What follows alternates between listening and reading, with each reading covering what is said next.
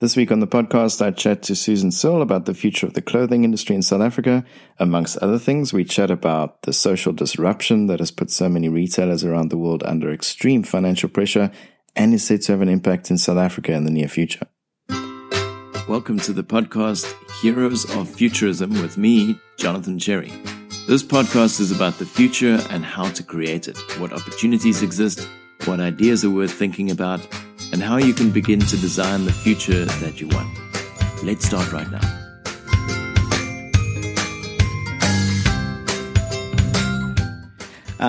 What I thought we'd talk about today is something that I think is close to your heart because you're in the industry, and I'm quite interested to find out about it. I want to talk about the future of the fashion industry, clothing retail, clothing manufacture, clothing design in South Africa. So I guess to start off with, rather than just looking at South Africa, I know I'm springing this on you, but you look at it every single day, so I know that you're going to be able to answer this question.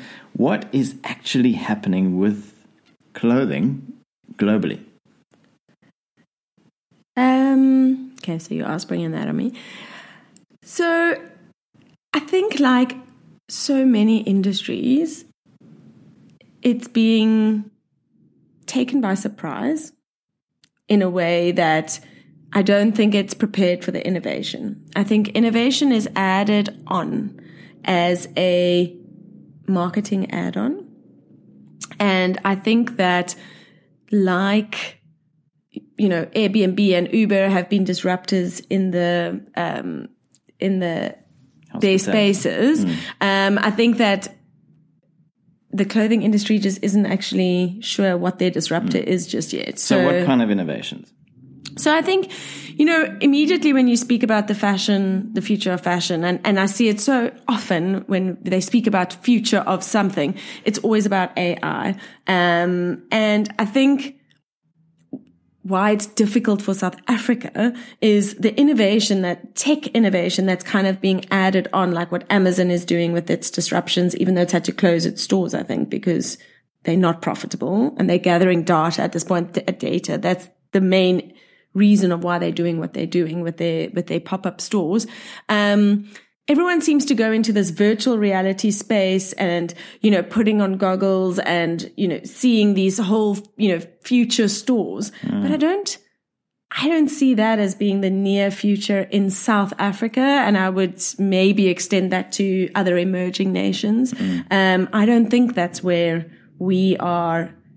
I don't think that's our future for the next 10 years. So what are the innovations that are disrupting the industry globally? Well, I mean, it's sad to say, but the environmentally sustainable and transparency are probably the biggest disruptors in terms of they are making people wonder, where are things made? They're making people, I think, the nature of how people are shopping is so different. Before, everyone just wanted more quickly, as soon as they can. Fashion came in, fashion went out. They had runways where you could order off the runway, catwalk shows where you could order off the runway. Now there seems to be this slowness that's coming in, as well as I think new consumer behaviors, which are moving out of Gen X, that consumerism, mass consumerism, and even like the millennials are much more considered with what they're buying, and Gen Z are wanting complete transparency. They cannot be fooled. They cannot be greenwashed. Whereas I think Gen X is and can still be greenwashed. So that's quite interesting because what you're saying is that the industry is not facing disruption from other players within the industry. Absolutely, yeah. They're facing disruption from an awareness that the consumer now has around the value chain of how products are made. And so what you're saying is that they're either buying secondhand or keeping items longer or just not buying at all. I saw Asda, which is a huge value chain in the UK, has got a pop-up store. I'm sure everyone's read the article. They've got a pop-up store which is secondhand. So people have donated clothing and you can now also pick up a secondhand blouse or dress at their pop-up store. So they're a huge a mass retailer. It's what the value retailers here will benchmark, the Ackermans, the Jet, these guys will benchmark themselves on Asda. It's a supermarket environment that also sells clothing. Their in-house brand is called George. So that's super interesting. Then when I was in New York in April, Broadway, I was shopping on Broadway. So many stores had closed down, and there were 2 new vintage stores on Broadway. Wow. I mean, that retail space was usually kept for really the kind of, brands that could afford those rentals. So names taking strain. Barney's apparently going out of business. Yeah. Topshop is closing most of their American. In the US, yeah. Victoria's Secret is struggling. And there are many more. I mean, names like Sears have been struggling for years. JCPenney, all of those, I guess, middle America type brands have been struggling for a long time. But the big names, as you say, in Manhattan, they're falling apart. So I think, they're very informed customers that are being very aware of where things are coming from. The youth are aware of and want to know where things are coming from, whether it's computers, whether it's cell phones, whether it's clothing. There is still a huge market that needs good value, and that value equation made up of price and quality. That's not going to go away. And I think that you could probably survive for 5 years. But if you want to grow, you all have to have and not a marketing add-on, not a greenwash, but an actual bottom-up sustainable strategy. That is the bare minimum of what people are expecting, especially the younger. So you can probably get away with it for another 5 to 10 years. But if you need to innovate now, if you want to follow those S-curve, innovation curves, and see where we're at, now's the time to innovate to survive the next 10 years and grow, not just survive. Because if you're just surviving, what is the point? So globally, who are the names that are redesigning their businesses in order to do that? So I don't think anyone is redesigning their business. I think people are trying to fit sustainable measures and innovation into their existing businesses, and Zara has been hugely accused of greenwashing, adding sustainability into every single item by 2025. I mean, 5 years' time. They could totally, that a company could fall apart in 5 years, can be dissolved. I'm not saying that they would. I'm just saying they have been hugely criticized as one of the biggest retailers of why can't they, do it in a shorter time. I know why, from being in the industry, it takes long times. They sign contracts with suppliers. They've got fabrics booked. It's not that easy. They'll probably be able to shift a huge portion of the business. But yeah, they have been really criticized. I don't know of, and I'm sure there are, and those that are listening to us, please send it to us, big retailers that have stripped down their business and redesigned it from the bottom up. I don't know of one. And smaller ones, so things that you would read in Monocle magazine, are they even worth looking at? You see, my thing, they are worth looking at. But my point is, and I know you and I have a lot of conversations about this, is if it is so expensive, then it's not sustainable.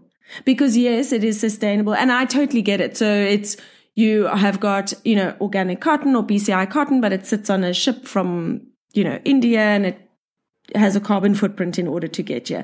You can buy recycled poly. Should we even be, recycling poly? Is there a flaw in the system that is requiring recycling? So there are lots of ways to go about it. If you're a Patagonia or, there's so many of these brands that are able to be completely sustainably and ethically sourced, but then your price points are not ethical.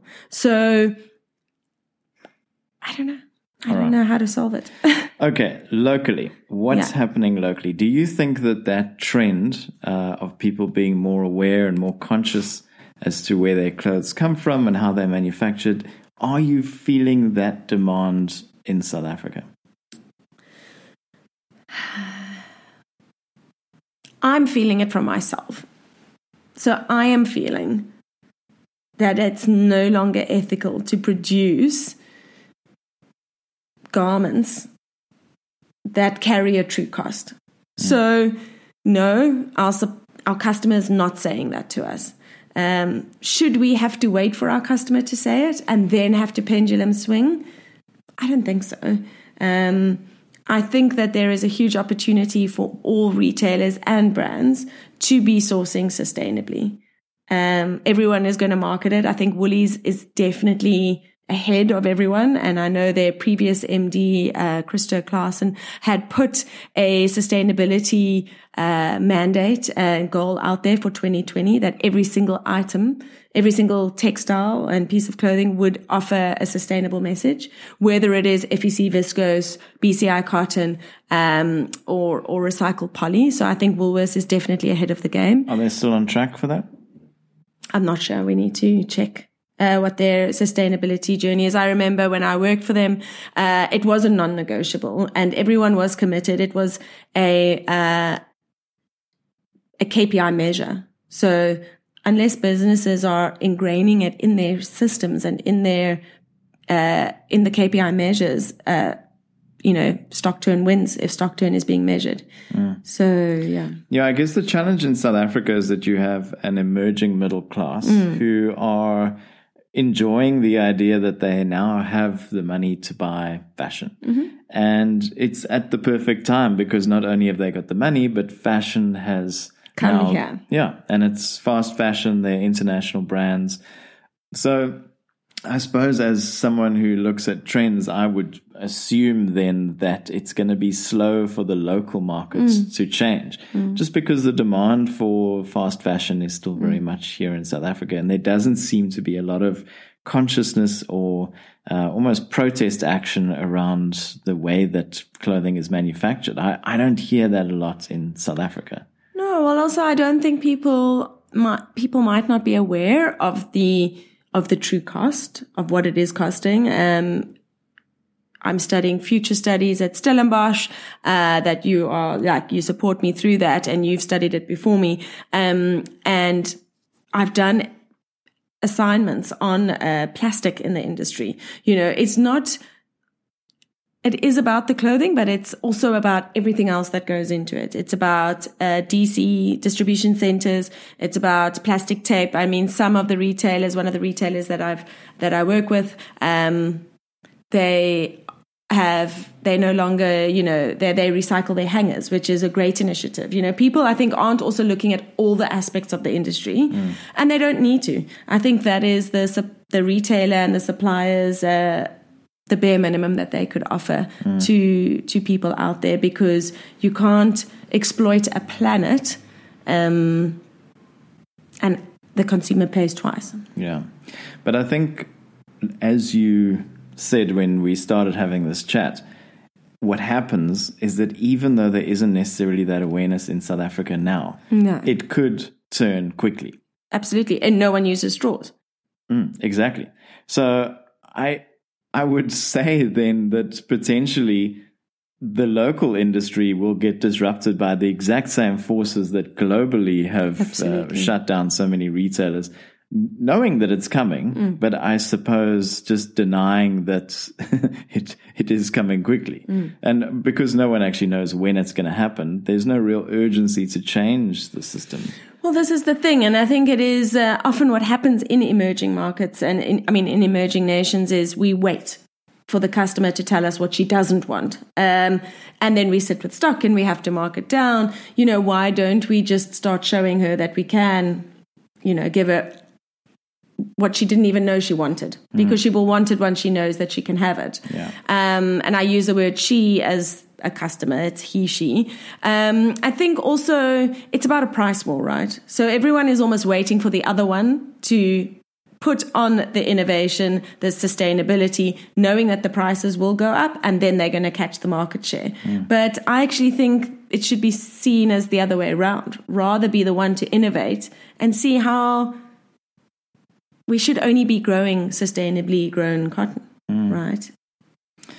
Yeah, but it's fascinating because from a business point of view, I guess our local retailers are in a bit of a difficult situation, because if you just look at where their where the valuation of these companies were just 3 or 4 years ago as to where they are now, they've taken a huge knock. I think the Woolworths share price is down by at least 50%. Mr. Price has taken a recent knock.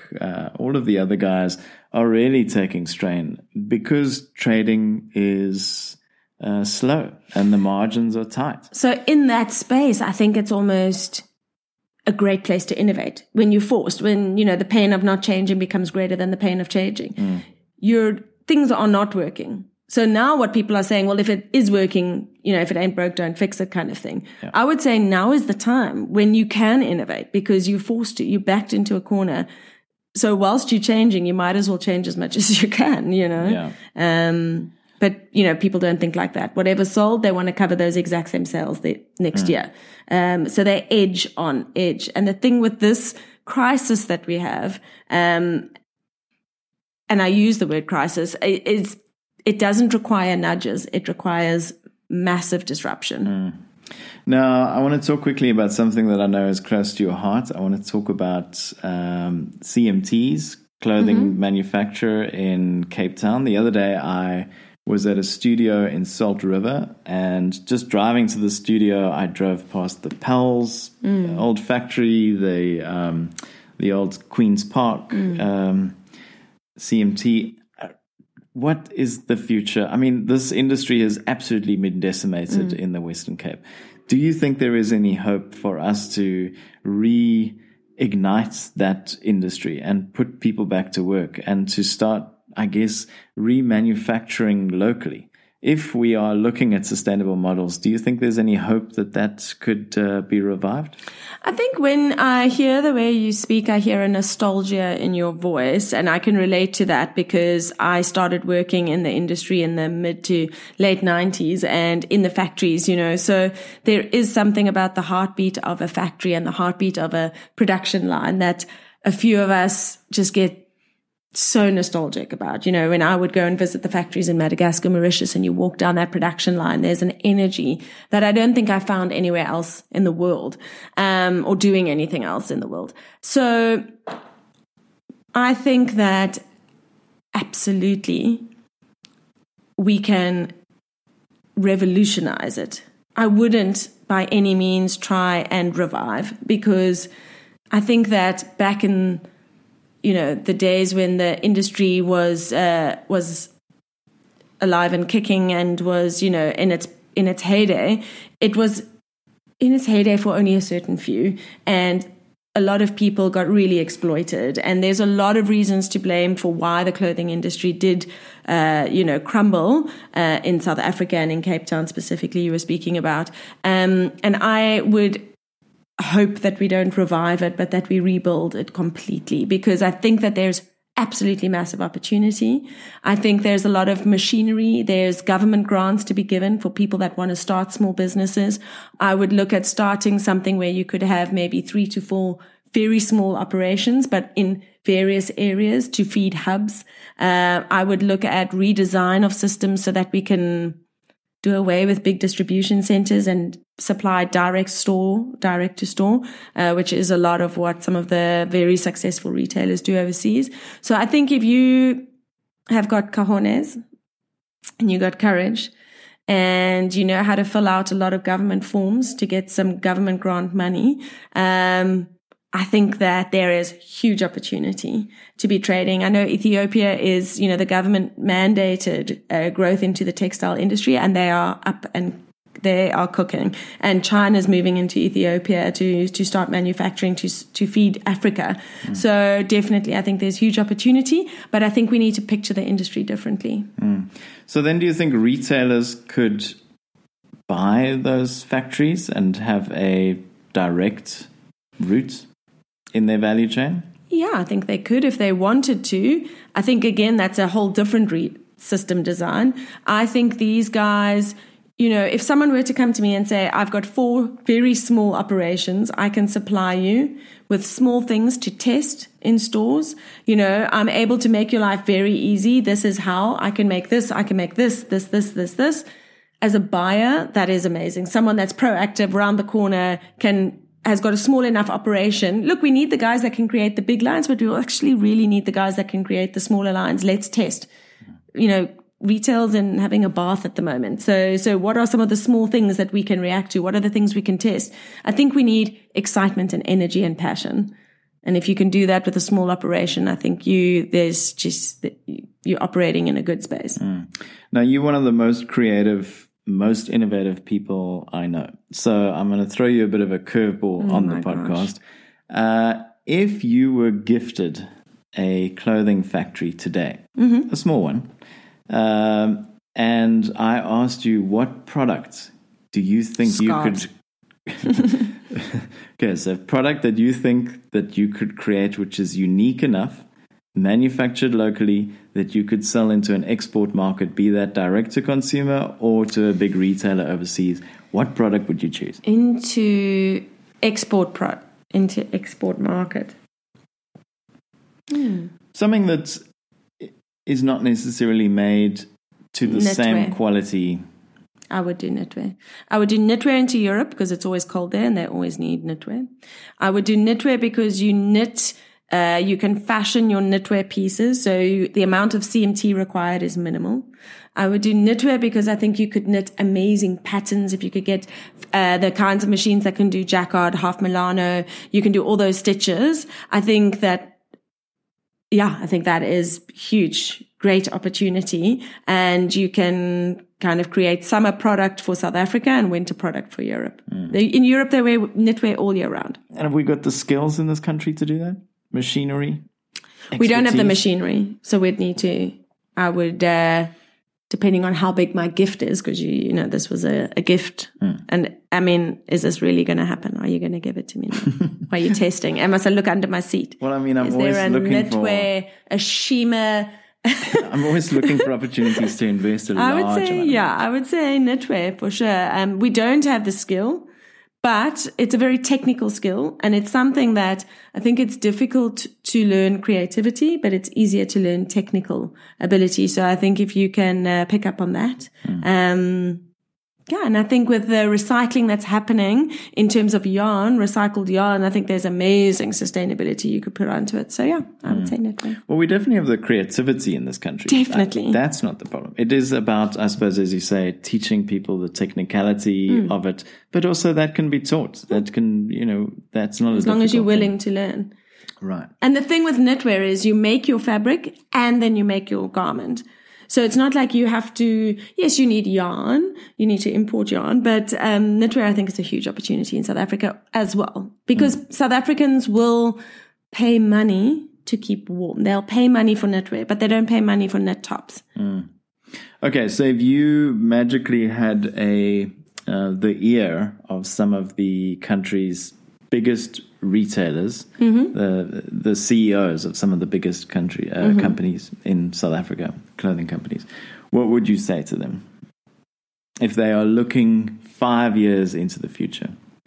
I would tell them to lock their office door and go to the stores and engage with the customer, because she will 100% tell you what she wants. The customer they're not fake. They're not going to say they want one thing and then actually want another. The customer will literally tell you exactly what she wants. So just go and speak to her. How many people do that? I don't know.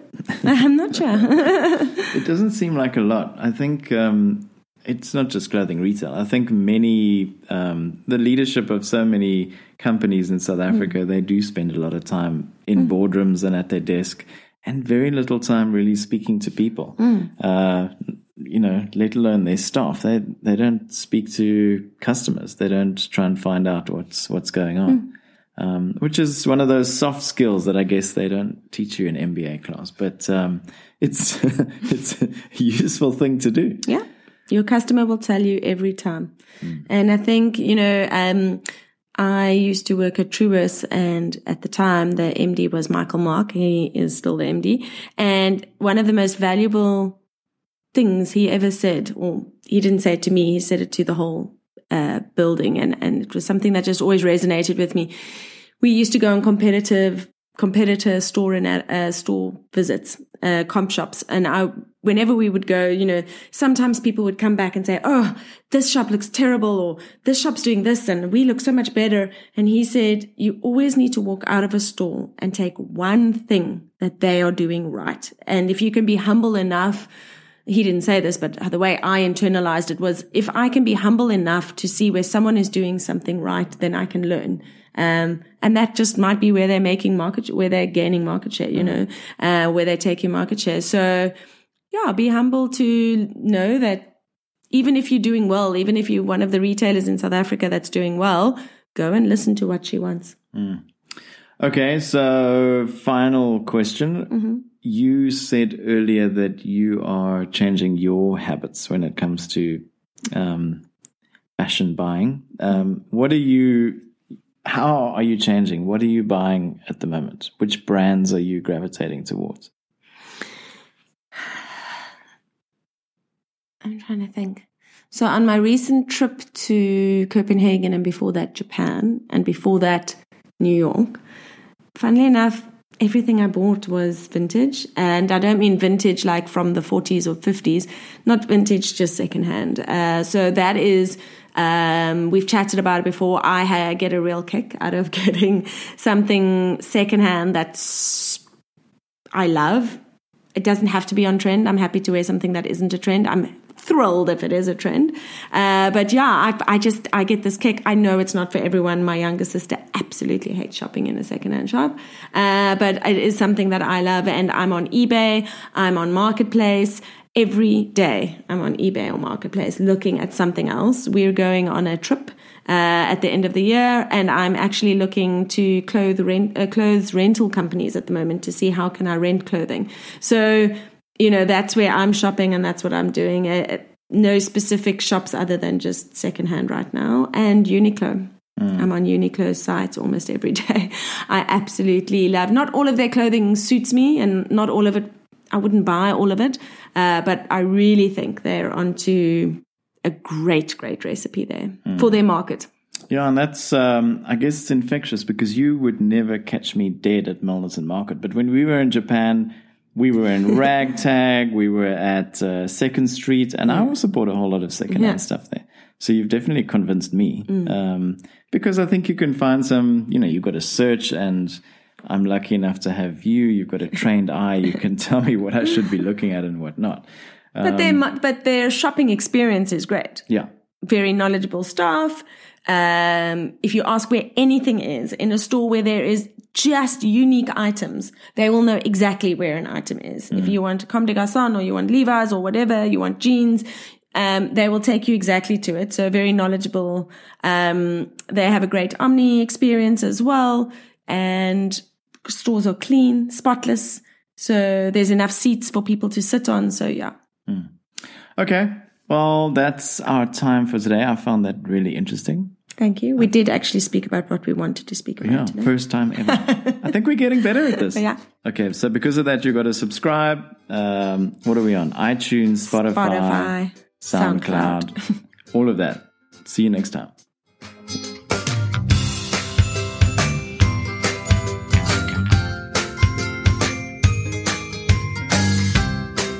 Thanks for listening to Heroes of Futurism.